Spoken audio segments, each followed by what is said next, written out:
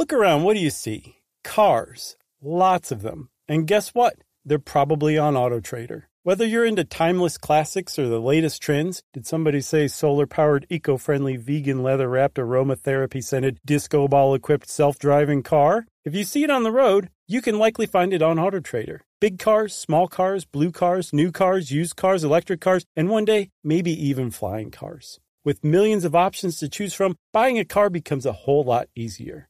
See it, find it, AutoTrader. It's been almost 3,000 years, and Greek mythology has proved that it is not going anywhere. But it can be difficult to find entertaining and engaging retellings of these myths that aren't fictionalized. Lucky for you, I'm here. Let's Talk About Myths, Baby is the Greek mythology and ancient history podcast of your dreams.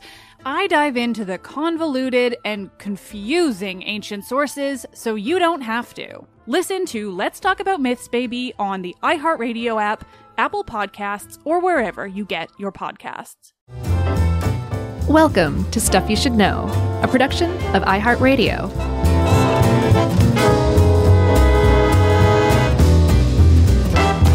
Hey, and welcome to the podcast. I'm Josh, and there's Chuck, and we're just a couple of dudes yakking it up about packaging waste, because this is stuff you should know. Let's go. Yeah, it's always fun, even after all these years, to just sort of not know what's going to come out of your mouth at the beginning of an episode. Same here. Like as yourself? Yeah. I think this is a nice little addendum, or not addendum, but just in the same bucket as our recent bottled water episode. And we did one on littering, and the ultra-processed foods episode all touched on this too. Yeah, and also, of course, recycling and landfills. And I love at the end of our whole career, we're going to have these lovely buckets of content, and this is one I'm most proud of, our sort of environmental bucket. Yeah, it's good stuff. What about our civics lessons bucket? Sure, those are great. Like how to do a will and stuff like that? No. Like why gerrymandering is horrible. Sure. Yeah, those are great too. Yeah, but these recycling ones are great. And true crime? Oh, forget about it. Because we're basically a true crime podcast. Who doesn't love that? So we're talking today about packaging waste. And if you are alive today in 2022, or the future, if you're listening to this in the future, hello, future, you are probably pretty well aware that we have a lot of packaging. We use a lot of packaging to put stuff in. Like I remember buying a bottle of Crown Royal years and years ago at the liquor store, and they put it in a paper bag. Yeah, when you thought it was the fanciest liquor. Totally. And you would leave with the paper bag and take it home, and you would pull the box of Crown Royal out of the paper bag. You'd pull the velvet bag that the Crown Royal was in out of the box, and then you'd pull the bottle out of the velvet bag. And then finally, after you unscrewed the cap, you could get to what you were after all along, which was the delicious Crown Royal. Right. And you would put your bag of weed in the velvet bag, and you would go to the Motley Crue concert. That's right. With your little 90s bowl, the little brass bowl. That's right. And hey, this is not to disparage Crown Royal, because they have been friendly enough to send us their delicious rye. Over and over again. They really took care of us. Remember, they gave us those bags that were monogrammed. That's right. So, not anything to disparage on Crown Royal, but it always struck me, even back then, like, this is a lot of packaging, and how necessary is this? And we finally reached the point where the rest of society is caught up to me and are asking these questions now. And the answer that we seem to be coming up with is a lot of this stuff is totally unnecessary. And the stuff that is necessary, we have to learn to make better and reuse better, because we are awash in garbage. And here in America, it's kind of tough to see unless you drive past the landfill, because we don't litter like we used to. But what we do is we dump our stuff either in landfills, or else we export it to other less developed countries to use them as our landfills, which is really morally uncool, Oh, absolutely. And it's funny, I just noticed the other day, the very popular Binax Now at-home COVID tests. COVID came through our house again. We all got it, everybody. We're all great. We're all fine. Good. But PSA, it's still out there. Be careful. But long and short of it is, we were taking a lot of these tests. over the course of 2 weeks, and they are smaller now. I had to order some more, and they are now, I don't know if you've used these, they're not in that giant long box. Mm-hmm. And I thought, oh, is there only one in there now? And no, they just didn't need that big box. It's like the old CD long box. I was going to say the same thing. Yeah, and they came in the mail. I was like, oh, well, good. This thing is probably not half the size, but probably close to it, because there was no reason for those 2 COVID tests just to be flopping around with all that real estate. Yeah. So good for them. Yeah, good for you, Binax. Did you get them in the mail because Joe Biden sent them to you? Joe Biden? I did send off for the free one from the government, but I also had to, we just keep a stock in the house because we like to just make sure we're keeping everyone safe. Definitely. And you have a bowl full of condoms by your front door, too. Exactly. Except ours is like give a penny, take a penny. You take a condom, you got to leave a condom of equal or lesser size. What did they say? What am I doing? They used to call them like Coney Island whitefishes, remember? Oh, that's right. Used Man, condoms that's grody. in New York. Yeah. Oh, God. Man, you need to clean that bowl out, Chuck. Oh, can we talk about packaging waste? Yes, let's talk about this. Because get this, in the United States, 28% of municipal solid waste, that's everything. That includes old washing machines, for Pete's sake. 28% of municipal solid waste is packaging, containers, stuff that the stuff we're actually buying comes in or is shipped in or is transported to the store in. 28%. Right? So if we can do something about that, if we can reduce the amount of packaging or make the packaging we use more recyclable, that would have an enormous impact on our landfill footprint just out of the gate. Right. And we do a decent, I don't even know, decent is such a term that it's all over the place according to who you are, so I don't even want to use it. Mm-hmm. But we have put a dent in this packaging waste with our recycling, at least, compared to the past. Maybe that's the safest way to say it. Yeah, we've definitely gotten better. Because in 1960, about 1/10 of packaging waste was recycled. 2018 was the most recent year we have. We're up to 54% of packaging waste being recycled. But that still means that there, let me see here, plastic, 10 million, what is this, tons? Yes. 10 million tons of plastic still end up in the landfills. Out of 15 million total. Yeah, 7 million out of 12 million of wood. Aluminum, you would think that's the easiest thing to recycle. Everyone throws their aluminum cans in recycling, right? Not true. About half, 1 million aluminum cans end up in landfills with 2 million total. That's unconscionable. Yeah. Aluminum is, I've seen it described as infinitely recyclable. You can just keep making the same aluminum can over and over again if you'll just recycle it rather than divert it to the landfill. That's pretty bad. 2 million or 1 million landfill out of 2 million. On the other end, cardboard, we're really, really good at recycling cardboard. People recycle it. It's also easy to recycle, so it gets recycled. Out of 42 million tons of paper and cardboard that was generated for packaging alone, just packaging, everybody. I'm not including construction paper from elementary schools. None of that. This is all just packaging. Mm-hmm. In 2018, in the U.S. alone, out of 42 million, only 5 million of that, 5 million tons ended up in the landfill. So that's really, really good. So cardboard's not the problem as far as like packaging and shipping and all of that stuff goes, because a lot of it, most of it gets recycled. The big problem isn't even aluminum cans. The problem, Chuck, is plastic. Yeah, plastic's a big problem. And a lot of this, again, overlaps with our bottled water app. And we'll talk about plastic all throughout this episode. Yeah, and when you think plastic, that's usually, especially when you're talking about plastic packaging waste. Yeah. You think bottled waters or something like that, or water bottles. But it can be any kind of single-use plastic where it can be like a Dorito wrapper. That's made of plastic. Styrofoam packing peanuts. That's a kind of plastic, too. It's a polystyrene. Plastic shows up in all sorts of other ways in other places, especially with packaging. And the other thing that you have to remember is this. Think about how light plastic is, okay? 10 million tons of plastic. Yeah. That is so much plastic in real terms, in real life terms, out there in landfills or in the environment, even worse, that we're throwing away every year, every single year. Yeah, it's really unnerving when you get a product that is shrink wrapped in plastic that doesn't need to be. It's, you know? Yeah, I blame the Tylenol poisoner for that. Yeah, but really? Remember, they were the ones who triggered tamper-proof packaging and like putting everything in like shrink wrap and stuff. Yeah, but as a tape measure, it's going to be tampered with? You know what I'm saying? But I think that that's an extension of that impulse that was originally created by the Tylenol poisoner. That tamper-proof packaging got extended to everything. Yeah, I guess so. And I know some of it is to protect the thing. But like, let's say you go out and get like a screwdriver set. Sure. They're not going to sell you 8 screwdrivers in a little like vinyl bag. Like they sell you 8 screwdrivers in one of those huge square, you know, molded plastic things that are impossible to open. Mm-hmm. So they're annoying, but it's just, it just drives me crazy.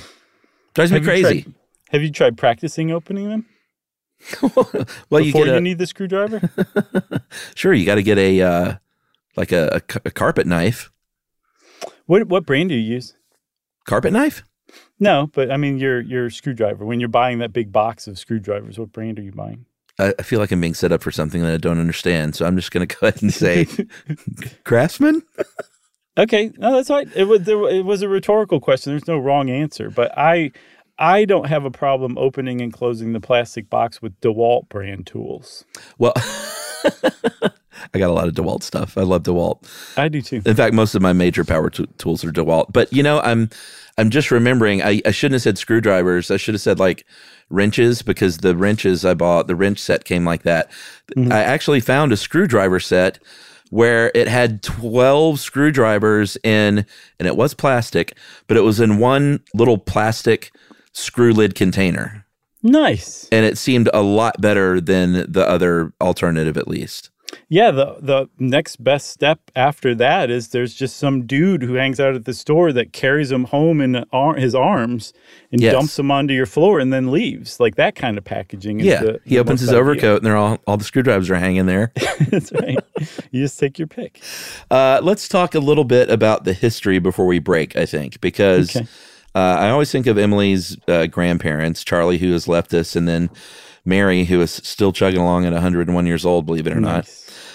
They didn't have garbage collection for almost their entire lives in rural Ohio. Mm-hmm. They didn't want to pay for it, and they didn't need it because they reused, recycled, and when I say reused, they really reused. They composted. They did all the old things because they're that old school Depression era generation, to where you appreciate things like that and you don't want to waste. And that's the way that used to just be the norm. People would buy and ship things in barrels and wooden boxes, and they would reuse those, and glass bottles that they would reuse. They would wrap up cheese and meats and things in cloth forever that you would reuse. And then eventually like butcher paper. And that was just, they didn't even have regular garbage pickup until about the mid 1800s here. Right. Because again, they didn't need it. I mean, somebody sent you something in a wooden crate, you'd build an addition on your house. Right. Exactly. It was like that. Like they would use glass bottles, and then if the glass bottle broke, they would fix it. And I was like, how would they fix it? And apparently there's something called water glass. Uh-huh. It's sodium silicate, and it's a spreadable kind of glass where if you heat it up, it basically fills in all the cracks and it's good as new. I wonder if that's how they do, should ask Emily's dad, the window chips. Oh, I wonder too. Emily used to do that for a little while because her dad has Cineco glass if you're near Akron, Ohio. Nice. That's the place to get your windows replaced. Sure. But Emily did that for a summer. She fixed glass chips. Yeah, you should definitely ask her that. Yeah. So we didn't have garbage pickup because we didn't need it because everybody was reusing stuff. Food waste, like you said, they were composting it, or they would just throw it out for the livestock, the hogs, the chickens, whatever. They would eat the whatever food waste. And I would guess that they had much less food waste than we have today. But again, there wasn't much need for garbage collection. That's not to say there wasn't garbage. I saw in the 18th century in New York, they built a pier in the East River purpose-built to dump garbage into the East River. That's the downside.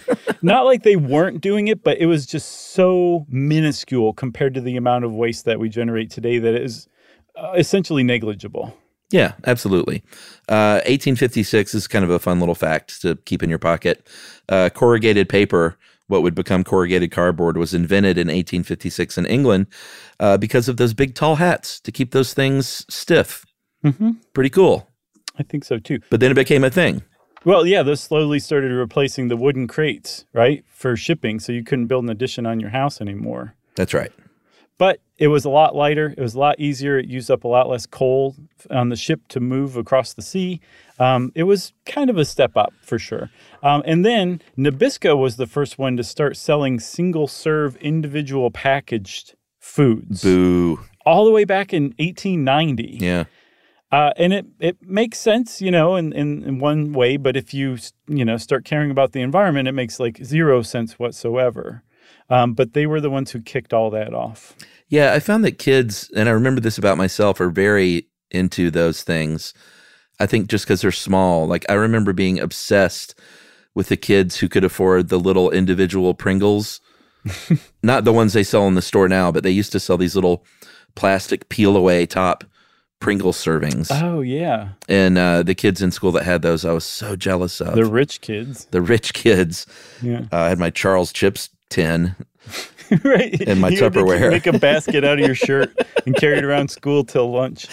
But Kellogg's, you mentioned, or maybe you didn't, but they were the first cereal box, obviously, in 1906. Mm-hmm. And then beer cans were steel originally. They started in 1936. Thank you, Coors. Mm-hmm. Then they switched to aluminum in 59.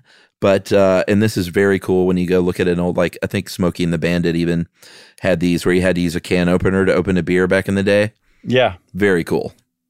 Yeah. They should bring that back. The pull tab's better because you have to keep a can opener on you, Well, and the pull tabs, even though they were bad for the environment, you could make an emergency phone call at a telephone booth if you were Matthew Broderick. Oh, really? You could use that as a fake coin, a slug? No, in War Games, Matthew Broderick knew this trick where he unscrewed the receiver where you talk into it, and then, like, I don't think it's true at all. I think they literally just made this up for the movie and used a pull tab to make an electric connection and, like, kind of hot wire the phone to give it a dial tone. I'm sure it was not true. I gotcha. But used to see those all over the place, the pull tabs all over the place on the ground. Yeah, I was up in my attic the other day, and there was an old pull tab, old Milwaukee can. It's funny. Like, how old is this? Yeah, it's funny when you find those these days. Well, now I know it doesn't go back any earlier than 1963. That's right. So, like we said, they were using dumps in horrible places. Like they would use wetlands back in the day to dump trash in. Apparently, Boston's Back Bay was a wetland that was originally a garbage dump. And if you've ever been to Back Bay, that's fairly ironic because it's one of the more well-heeled parts of Boston today. They built up a real shishi area that has like an anthropology and everything on it. Yeah, and we should do an entire episode, I think, on fresh kills. That is basically what Staten Island used to be almost entirely. Well, that's not true. But it was a 2,200-acre landfill on Staten Island after World War II. Yeah, 1948. And it's such a rabbit hole. I started looking into fresh kills and I had to stop. And I was like, we just need to make this an episode because it was a remarkably large, it was the largest one in the world, largest landfill. And they're reclaiming it. And it's by 2038. It's going to be finished as a park. Fresh Kills Park. I've seen some of the artist rendering of it. It's going to look really neat. Very peaceful. Yeah, it would be a good episode, though. I think it's interesting history. Okay, deal. So those dumps that we started to generate, like every city starting in the 20th century, really started to need more and more dumps and more space for landfills. And it grew because our single-use packaging grew. We just started throwing stuff away. And in our littering episode, I think we specifically said that the plastic garbage bag people basically got together and said, we need to teach everybody to start throwing things away. They keep reusing this plastic stuff. So they basically created a public information campaign to teach everybody to throw stuff in the trash and to take their trash out to the garbage can every night and to do this every single day. They taught America to throw stuff away, which is just so villainous. But that really kind of was the beginning, around the middle of the last century, of our obsession with single-use packaging, basically. Yeah, I think that Glad bag first came around the late 60s.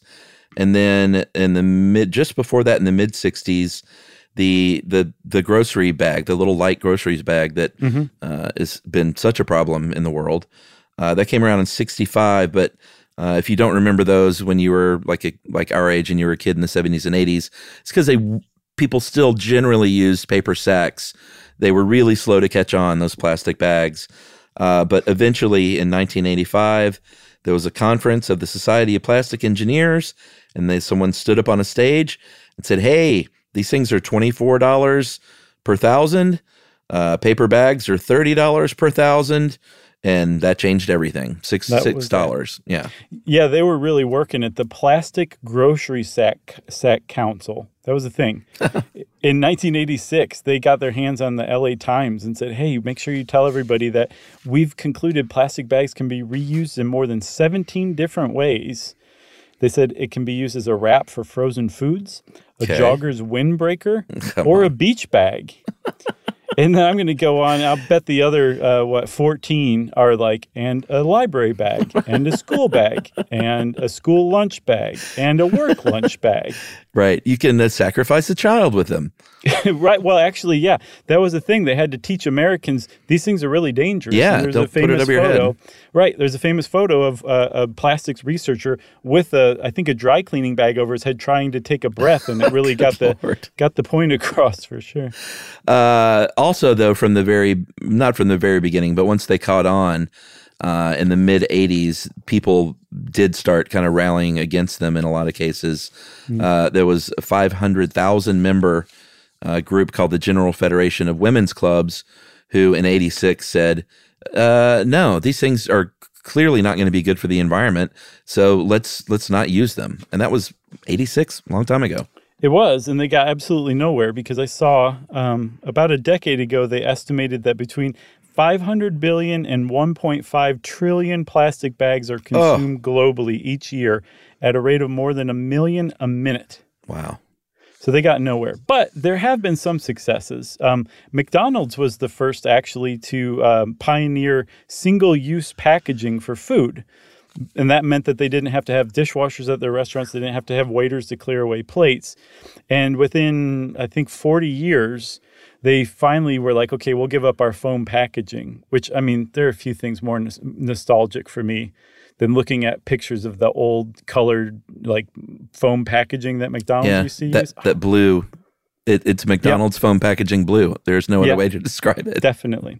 But the McDLT was the breaking point for everybody. They're like, this is too much. You got hot side hot, cool side cool. That's right. So that was the end of that. But we still have a plastic problem. All right. So let's take a break. We'll come back and we'll talk about Amazon right after this.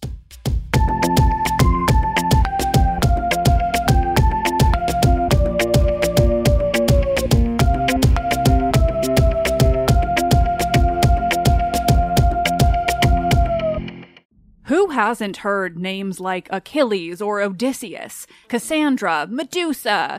But how much do you know about them from the ancient world? Let's Talk About Myths, Baby is the podcast bringing the ancient sources to life. Greek myth and history is timeless, and unless you've been living under a rock, you have seen just how true that is today. But there is so much more to these characters and stories than what pop culture can do justice. I'm Liv Albert, the host of Let's Talk About Myths, Baby, and every week I bring you stories from the ancient world, both mythological and historical, to breathe new life into these thousands of years old stories. I'm also regularly joined by some of the most brilliant names in the field of archaeology and ancient history, authors of your favorite retellings from today, and everyone in between. Join me as I dive into the wild world of the ancient Greeks and their stories. Listen to Let's Talk About Myths, Baby on the iHeartRadio app, Apple Podcasts, or wherever you get your podcasts. Something that makes me crazy is when people say, well, I had this career before, but it was a waste. And that's where the perspective shift comes, that it's not a waste, that everything you've done has built you to where you are now. This is She Pivots, the podcast where we explore the inspiring pivots women have made and dig deeper into the personal reasons behind them. Join me, Emily Tish Sussman, every Wednesday on She Pivots as I sit down with inspiring women like Misty Copeland, Brooke Shields, Vanessa Hudgens, and so many more. We dive into how these women made their pivot and their mindset shifts that happened as a result. It's a podcast about women, their stories, and how their pivot became their success. Listen to She Pivots on the iHeartRadio app, Apple Podcasts, or wherever you get your podcasts. The Big Take from Bloomberg News brings you what's shaping the world's economies with the smartest and best-informed business reporters around the world. Western nations like the U.S. and Europe. Mexico will likely have its first female president. And then you have China. And help you understand what's happening, what it means, and why it matters. He'll get his yo-yos to Europe in time. But the longer this drags on, the more worry he's getting. They knew that they needed to do this as fast as they possibly could to get a drug on the market as fast as they could. I'm David Gura. I'm Sarah Holder. I'm Saleha Mohsen. We cover the stories behind what's moving money and markets. Basically, everyone was expecting, if not a calamity, certainly a recession. But the problem is that paperwork, as our reporting showed, is fake. As someone who's covering the market, I'm often very worried about an imminent collapse. So I'm thinking about it quite often. Listen to The Big Take on the iHeartRadio app, Apple Podcasts, or wherever you get your podcasts. I'm Saleha Mohsen, and I've covered economic policy for years and reported on how it impacts people across the United States.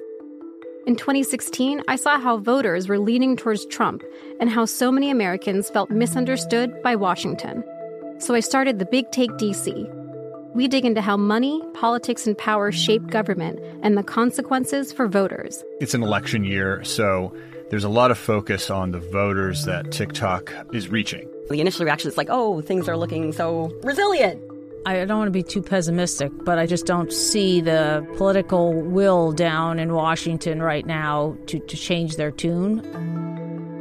I think the American electorate has been signaling that it expects a rematch of the 2020 election. These are unprecedented times. With new episodes every Thursday, you can listen to The Big Take DC on the iHeartRadio app, Apple Podcasts, or wherever you get your podcasts.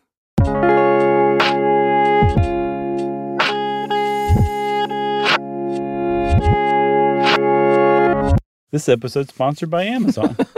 Well, we got to talk about it because especially, I mean, Amazon has been shipping things for a long time, but especially I think when COVID took over, people really started getting a lot of things delivered that they used to routinely go to stores for. Mm-hmm. And they have changed the way packaging works in the world, and especially the United States. There was a report by a group called Oceana that found that worldwide, Amazon generated almost 600 million pounds of plastic packaging waste in 2020, and that almost 24 million pounds of that ended up in waterways and oceans. And Amazon said, oh, that's a miscalculation. Right. They didn't show their math. But so that's just waterways and oceans. That's not landfill stuff.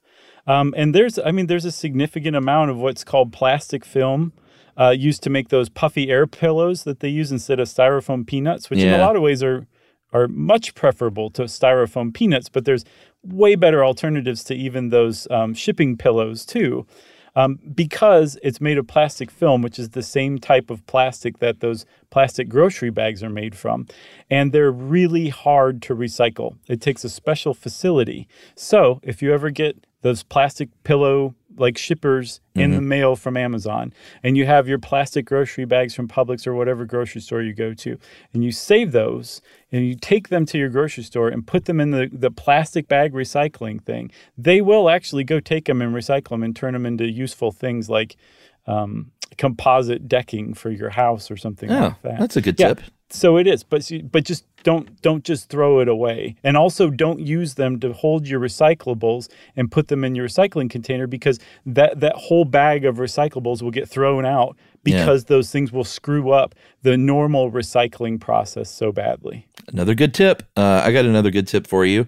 Here in Atlanta, we have a place called Charm, the Center for Hard to Recycle Materials, and Charm is one of our favorite places to go to because you pull into Charm and there are all these people in this huge parking lot and all these various stations to help you recycle anything you can think of. Mm-hmm. It can be your shredded documents. It can be car batteries. It can be paint cans. It can be your old computer desktop.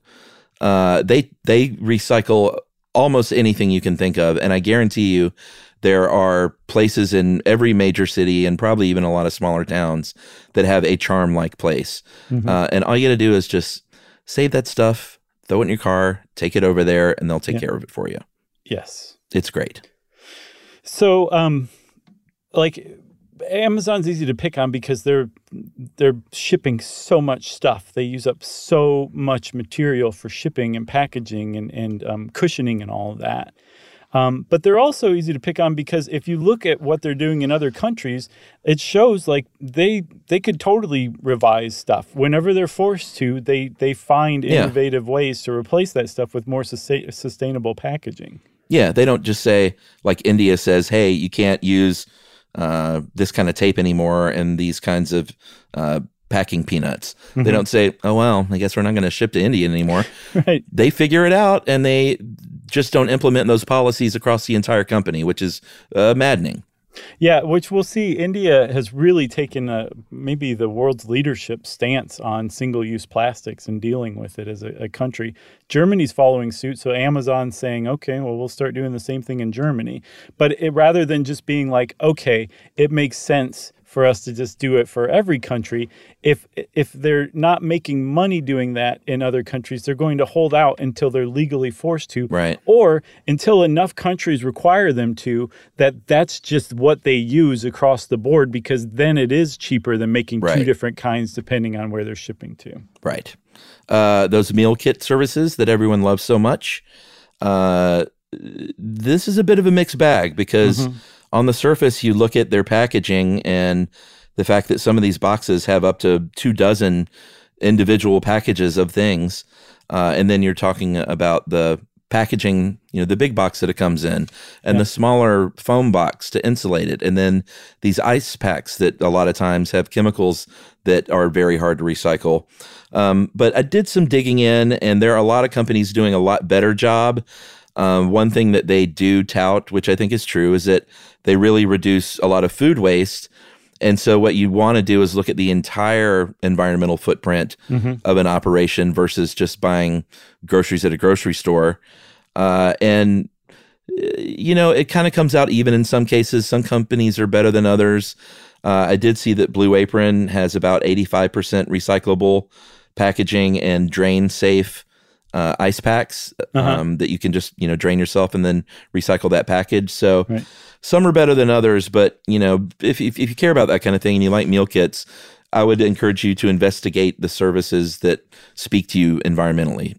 Yeah, one 2019 study found that Blue Apron specifically had 33% less emissions from the same meal that you would buy at a grocery store. Yeah, and they haven't sponsored us in a long time, so. No. This is not payola. Right. So there's actually a pretty big widespread push to innovate new packaging materials that are easier to recycle, that are made from more recycled materials, that are made from sustainable materials, that are easily composted. And there's, some competitors are better than others. Some are already proving themselves as probably not the way we want to go, but some other ones are like, wow, it's a really good idea and we should figure it out.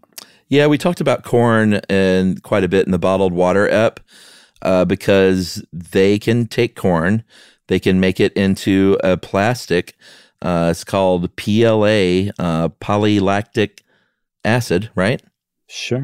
And it's a plastic resin. It is not petroleum-based. It can be composted, but, and I think we said this in the bottled water one too, It's not compostable as in like, great, I'll just buy corn bottles and throw them in my compost bin. You can't do that in your backyard. It's got to be like industrial composting, which is still good, but you have to take it to a industrial composting facility or be involved in a program that will do that for you, because there are those out there too. Yeah, and then anything made with corn. They also have corn-based packing peanuts, which really they should figure out how to make them from peanuts, don't you think, just to make it fully appropriate? Or just put in popcorn. So those That's spongy, and then everyone could just have a snack. You could eat it. Yeah. You'd be like, this popcorn's not very good, but it's sustainable. I'll reuse it. The problem is anything you're making from corn, whether it's plastic or those packing peanuts, is you're growing corn and you're diverting it from the food system to other purposes. And I remember we were all about ethanol back in the day, corn-based ethanol, and it just, for the same reason, it didn't pan out, because we should be using food cropland for growing food, not for growing plastic. Right. Mushrooms is a really interesting alternative. Mycelium-based packaging. It's been around for a little bit, since about the mid-2000s. And it seems like there's almost nothing mushrooms can't do and fungi except get me to eat them. But there's this really cool documentary about mushrooms that Emily and I are going to watch soon that a couple of friends have told us about. It's sort of a wonder, not product, but species. Yeah. Food thing. I think it's a kingdom. Okay. A wonder kingdom. That's even better. Yeah, it totally is. I like that a lot. I could see that on a cape. But they have found that they can use it as an alternative to styrofoam and even other plastics is for like cushioning things. Yeah, and what's cool is you can grow fungi sustainably on like agricultural refuse, right? That's being composted. You could grow your fungi into exactly the shape that you want. That's amazing. Yeah, like our friend Addison Rex, who runs Wine Spies, when you get a box from him, have you ever noticed, like, how is this cushioning exactly the right size for this large bottle, and then next to it is this small bottle? And I'm not quite sure, but it's possible it's mycelium packaging material, and you can grow it like that. The only thing that I saw that would be problematic, it seems like at this point, is scalability and then lead time to produce, because I saw it can take like 7 days to grow a container. Oh, interesting. Yeah. I'll have to ask Addison. I owe him a phone call. I tried to ask him, and he hasn't texted me back yet. That's what I said. Forget that phone call. That's right. Thank you for sticking up for me, Chip. Algae is another interesting alternative. There was a contest just this year that offered over $1 million for developing plastic alternatives, and 5 of the 8 finalists were algae or seaweed based. Yeah, by the way, that contest was created by Tom Ford. The fashion designer? Yeah. Really? I love that guy, man. Does he make algae clothes? I guess he's going to from now on. Interesting. But it was straight up for, to find an alternative to plastic, but it was a Tom Ford prize. And what did you say, 5 of the 8 finalists? Yeah. Seaweed or algae. And I was looking at one of them. There's a company from Berkeley, I think, called Sway. Mm-hmm. And they basically grow seaweed, so automatically you're not using terrestrial cropland. It's also supposedly really restorative to grow seaweed, like off of the coast, for ecosystems and things like that. And then also, when you grow and make plastic out of algae, it's really easy to biodegrade. And in some cases, you can actually eat it after you're done. Like my popcorn peanut idea. Exactly. And this is remarkable. It depends on how far the algae is broken down into the chemicals that make it up. But some of them, if they want to engineer this, could even retain some like antimicrobial properties. Yes. In the packaging itself. Yeah. All natural. The future is in fungi and algae. I feel like wasn't algae or seaweed like a fuel source too? Yes. Yeah. They have not figured it out yet, but yes, it's some sort of byproduct. You can raise algae that will create some sort of fuel, a biofuel. I don't remember much about it. Very interesting. So there's another way to make all this work, and it seems to be figuring out how to make stuff more recyclable, how to make packages more sustainable on a big scale. And a lot of people have concluded that that is not going to happen until countries and states and cities start requiring that be the case from manufacturers. And I say we take a break and then come back and talk about that. How about that? Let's do it.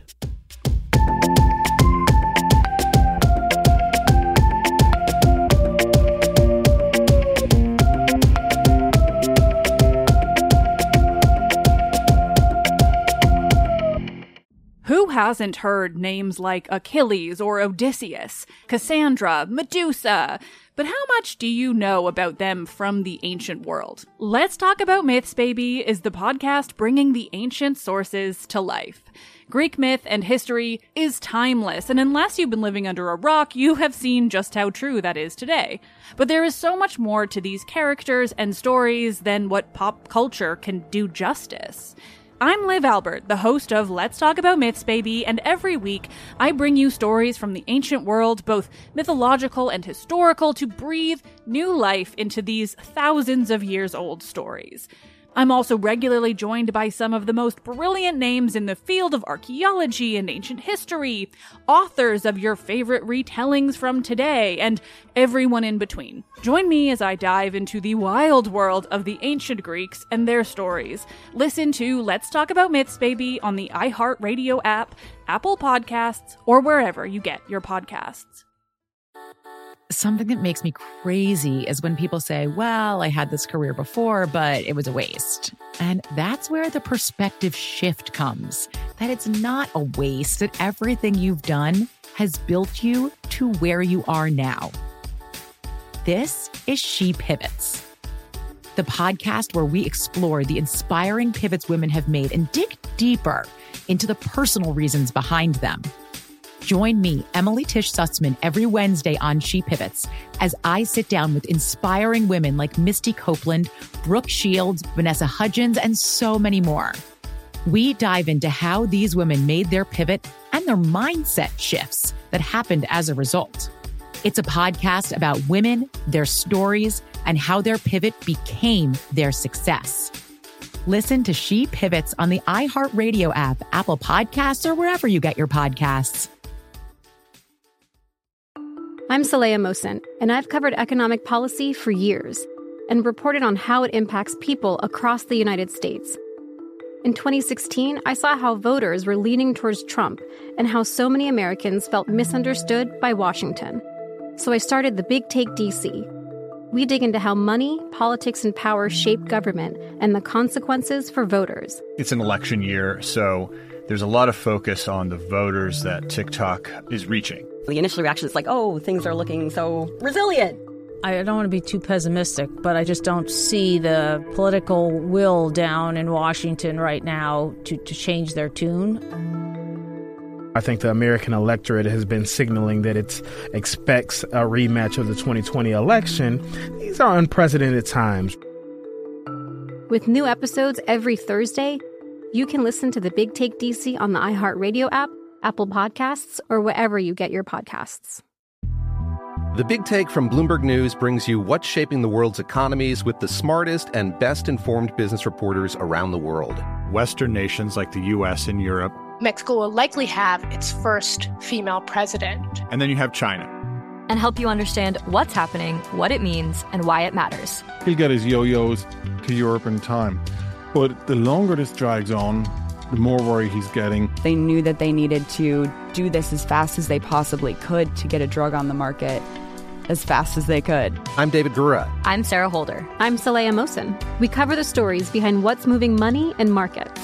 Basically, everyone was expecting, if not a calamity, certainly a recession. But the problem is that paperwork, as our reporting showed, is fake. As someone who's covering the market, I'm often very worried about an imminent collapse. So I'm thinking about it quite often.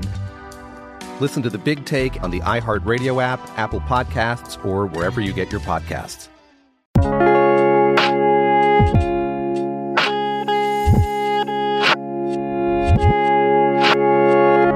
All right, so you said that there is a better way forward, but as we can tell from the practices of some large-scale shipping companies, unless they are forced to, then they're not going to make those changes because it costs them a little bit of money. Right. obviously, we could talk all day about going back in time and doing things like we used to as far as reusing things. And there are some companies that are doing some cool stuff. I know that there are a couple of like home cleaning product companies where you buy the glass bottle with the spray tops and you mix your own like countertop spray and stuff like toilet spray. And you get these little packets and you keep your glass bottles. And there are companies out there doing things like this, but that is not likely to catch on countrywide because people love just grabbing the thing off the grocery shelf and buying their plastic bottle spray. So that what it takes and what you teased before we broke was it's going to take either people demanding it or more probably the law saying you have to do it. Yeah, you want to say that just consumers demanding it, like you're saying, would make a change, but there's not enough people doing that, right? So you want to instead turn that ire to your elected officials and say, hey, you need to do something about this. And it's happened in some places. And it's all based on something called the polluter pays principle, which dates all the way back to 1972 and basically says if you're the one who's manufacturing this plastic bag that gets thrown away in a river, it should be up to you to deal with that. Like you should have to factor that into your production costs. And it's not to punish anybody, but it's to do what's called internalizing the negative externalities. So negative externality is, that plastic bag we all pay because of that pollution that breaks down the environment and affects the food chain. That's a negative externality that's not included in the production cost of that plastic bag. And what this kind of polluter pays principle says is we need to figure out how to include that in the cost so that the people who are creating this waste are the ones who are actually paying for it in the end rather than the rest of society. Right. And that became the basis for what's called extended producer responsibility, EPR, which means you ship something to a person and you don't just go, well, then no, that thing that you package is still your responsibility as a company across the entire life cycle of that product. And when it came in is the manufacturer should be responsible for whatever it is that they're putting out into the world. There's something called the Organization for Economic Cooperation and Development, the OECD, that was established, I think, in 1972. Right. And they put out a report that said that 10 OECD governments have some kind of legislation in place for extended producer responsibility. And the U.S. is not one of those, correct? No, it wasn't. And that was back in 1996 that they released that report. So that's pretty impressive. But we actually are familiar with them to some extent. If you've ever taken your paint to a special center, right, or your oil, your used car oil, you took it back to like the auto parts store or something like that, you were probably engaging in some sort of extended producer responsibility where the company that made that oil is responsible for making sure that it gets recycled and paying for it to be recycled. That's just because some state or city said that that's the law and they have to do that if they want to do business there. Yeah. But what they're trying to figure out with extended producer responsibility laws today is to include all packaging, all shipping material, all of that waste, figuring out how to make that fall into an extended producer responsibility model. And that's proving challenging, like you said, especially in the United States. Yeah, I think India has a pretty good idea in creating a kind of competition among companies. They require that a percentage of plastic produced by any manufacturer ends up getting recycled, like it's a requirement. And if you do better and if you overperform, you get credits basically, and you can sell those credits to other companies who are underperforming. So all of a sudden you have this competition going on where a company is manufacturing something and they're really incentivized to, because not only are they getting these credits, but like their competition potentially is having to pay them money because they're underperforming. So that's a really good way to say like, well, get it in gear then, because you're paying your competition to take care of your waste for you. Yeah. Do you remember those carbon trading schemes from, back in the 2000s that were kind of big? Like buying carbon offsets? Yeah, same thing. It was they put a cap on carbon emissions and companies that didn't emit as much could sell their credits or their whatever to the other companies that did. And yeah, it's a great idea. So it would make sense to make an extended producer responsibility scheme out of that. But that's That's how wide open it is. Like people are like, however you could figure it out, that's the stage that we're at right now. However you could figure out how to hold people accountable, and we're just not quite there yet. No, it depends. It's come down to the state level, of course. In 2021, there was a coalition of states. The lawmakers got together. They were known as the EPR for Packaging Network, and I believe, California, Colorado, Hawaii, Maryland, New Hampshire, New York, Oregon, Vermont, and Washington all got together to introduce bills that, basically to give some teeth and legislation to this kind of thing. And I think that Maine passed one, a really big one, that basically it was a fund that manufacturers had to pay into. So based on how much they were, like what kind of packaging they produced, they would pay into this fund, depending on how recyclable it was. And it was like a sliding scale. And that fund was then used to help municipalities manage that packaging material. Right. And then California saw this and said, hold my kombucha. And they passed definitely the strictest EPR packaging law in the country back in, I think, 2022. Also known as 2022. I don't know why I said it like that. But under this law, by 2032, in 10 years, all packaging in the state has to be either recyclable or compostable. That's a huge leap forward. Oh, yeah. Packaging has to be reduced in total by 25%. Great. 65% of all packaging has to be recycled after use. And you might say, well, wait a minute. I mean, like how would the companies make that happen? California said, figure it out. Make it happen. And you, packaging industry, you have to create an organization that basically oversees this and makes sure that industries doing business in California are recycling 65% of their stuff. Even after they sell it to somebody, you have to figure out a way to make sure that the consumer out there who has your Dorito bag in their hand is going to recycle it. Yeah, here's the problem, though, in America, is half of the country will say, well, yeah, but every single penny of that is going to be passed down to the consumer because the company isn't going to take the hit. So they'll just raise prices on products, and then that'll lead to inflation, and it comes out of our pocket. So we'd rather just throw everything in the trash because I don't even see what happens to it after it leaves my house anyway. So, I mean, that's a really good point. I don't know if it's actually how it would pan out. You'd think that of course, a company would pass along that cost. But I think there's plenty of people out there who are like, I'd pay a little more for something that I knew was going to be recycled. Right. Like, what's the that cost? I knew was going to. Is it pennies? But I don't know. And the thing is when more and more of these laws come about, companies are going to start creating subdivisions in their research and development divisions that are figuring out new packaging that are going to follow these laws. And then, I mean, if we sick industry on a problem like sustainable packaging and we make it worth their while because they're required to figure this out by law, it's going to get solved pretty quick, I would guess. And then, yes, at first, products probably will be more expensive than they are the pre-passing or inaction of these laws.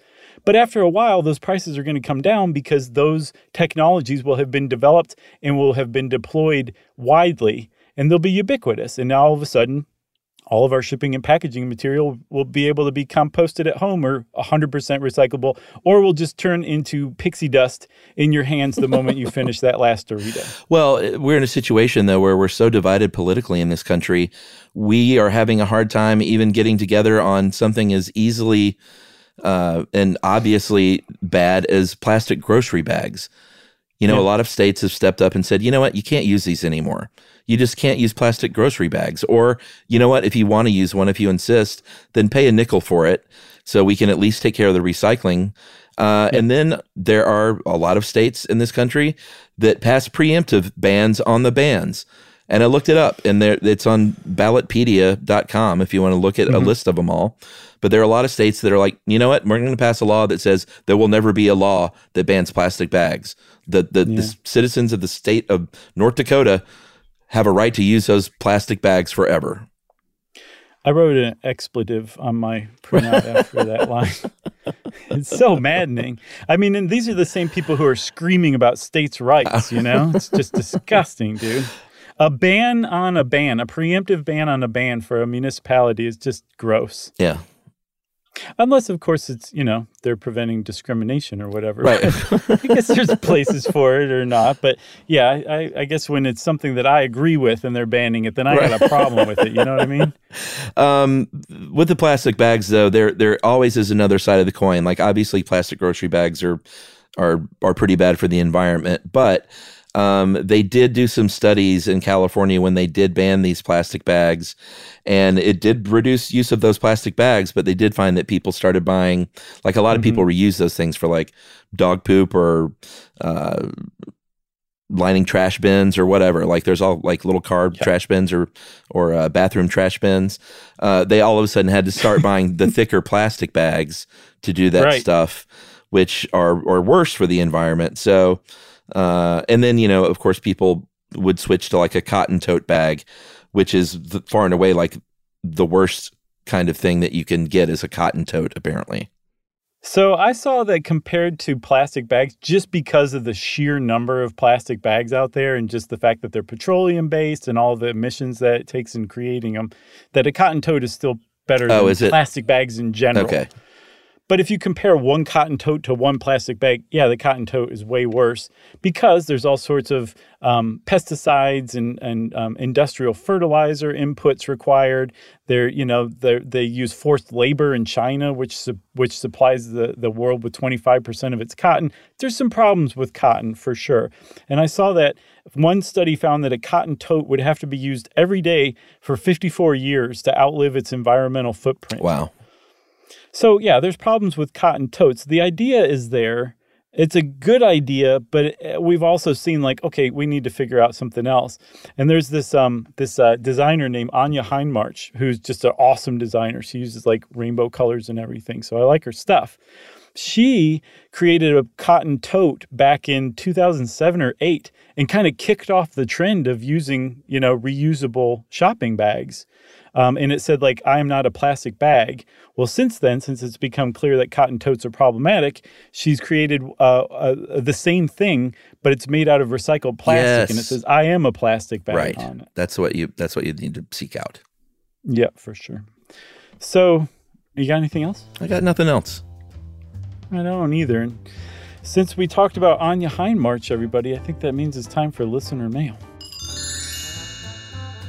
I'm going to call this, shall we take a break? Hey guys, thanks for all the quality, enlightening information, humor, and all the joy the podcast brings me and so many others. Is it time for a break? No, not yet. Oh, See, no, guys? I know this email. That's not that hard, right? I'm not sure what it takes to convince one another to actually defer taking a break, but it's been a fun anticipation game for me for the better part of a year. I almost did that today just to sort of give Tony here a little hats off, little thrill, but I didn't. I've listened since 2018, but sometime late last year it dawned on me I couldn't actually recall either of you turning down taking a break when you offer it up to each other. I think we've done that before. At least once. Yeah. It's almost always posed as a question, which seems like it's giving your counterpart an option, yet the response is always the same.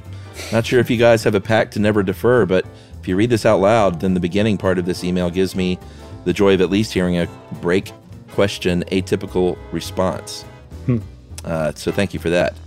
Take care, keep up the good work. And that is from Tony Coasters. Nice. And the closest sounds like a doo-wop band. His middle name is I saw that coming. The closest you guys have come recently to deferring a break was in the infant formula episode, and you had me on edge. So Tony, just to let you know, we don't have a formula for that per se, but we generally shoot for about 45 minutes an episode-ish. Mm-hmm. And that would mean the breaks fall around 15 and 30 minutes. Yeah. So we keep an eye on the clock, and there always just seems to be a natural sort of organic spot within that rough time frame. Yeah. USDA organic spot to break in for sure. We don't have a pact or anything like that either to defer. But also, can you imagine if one of us was like, and we're about to take a break, so we'll be right back. You know? Like the other one, I think, would feel a little bit stepped on. I think so. I know I would. I wouldn't want you to feel stepped on either. So, of course, we're going to ask one another, you know? Yeah, we don't step on each other. No. And when we do, we edit it out. That's right.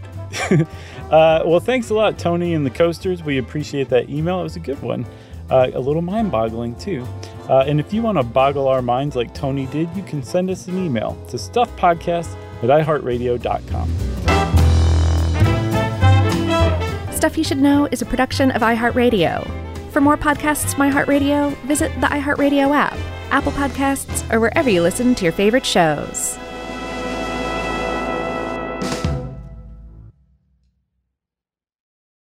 It's been almost 3,000 years, and Greek mythology has proved that it is not going anywhere.